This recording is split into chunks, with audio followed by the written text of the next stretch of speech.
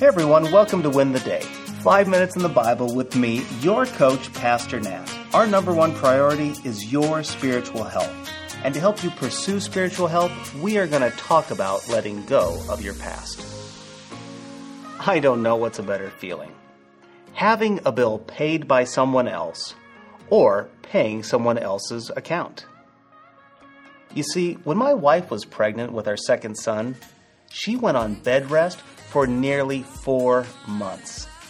At the same time, I was trying to work in sales in order just to make ends meet. But many months, we came up short. But I'll never forget it.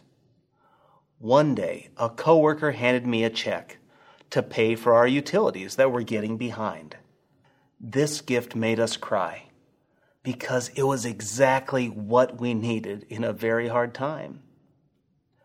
By God's grace, we've been able to pick up the bills of other people who are struggling and need some help from God's people.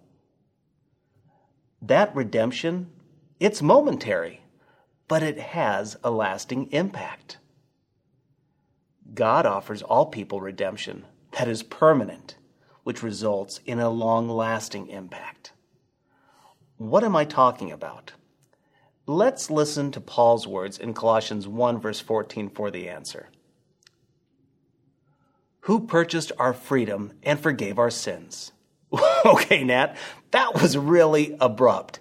Yep, you're right, it was. So what is happening? Well, in verse 13, Paul says it's Jesus who rescues us from the kingdom of darkness and transfers us into Jesus' kingdom.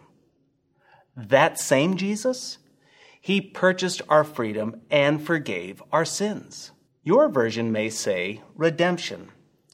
We as the people of God, we've been redeemed, or you could say purchased by the blood of Christ, according to Ephesians 1:7. Now the question is, purchased from whom? Is it Satan? Because maybe you've heard that. Well, no, it wasn't Satan. It's true, Satan may have authority over us the moment we're born, but our sin debt is to God alone. We sin against God, not Satan. So God sent Jesus to pay the price for our sin. Jesus is our propitiation, or the appeasement against God's wrath. It was Christ who paid the penalty for our sin debt. That's why Paul says he purchased our freedom and forgave our sins. Too many Christians live in their past. They either forget, don't know, or are lied to about the power of their past sin. Yes, it's true. Consequences do exist. I think that they are a gracious reminder of the destructive nature of rebelling against God.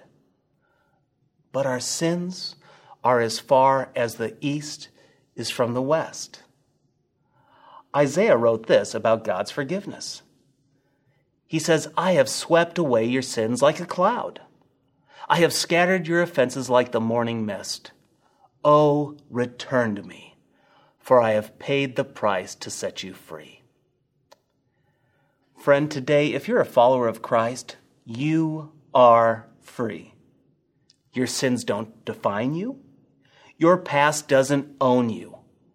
Christ bought you at a high price because he loves you. Christ defines you, and he defines your future. So this is my challenge for you today. If you're not a Christian, I implore you to ask yourself, how well is my way working? Is your way of doing life actually working for you? Jesus came to save you from your sins and from yourself. He offers you life and life to the fullest. Come to him.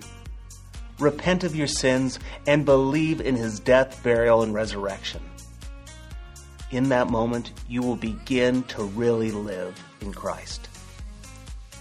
For the rest of you, if you're being held captive by your past, remember and believe that your sins are gone. Your value, your life are defined by Christ. Nothing more and nothing less. So I challenge you, believe it and then live like it.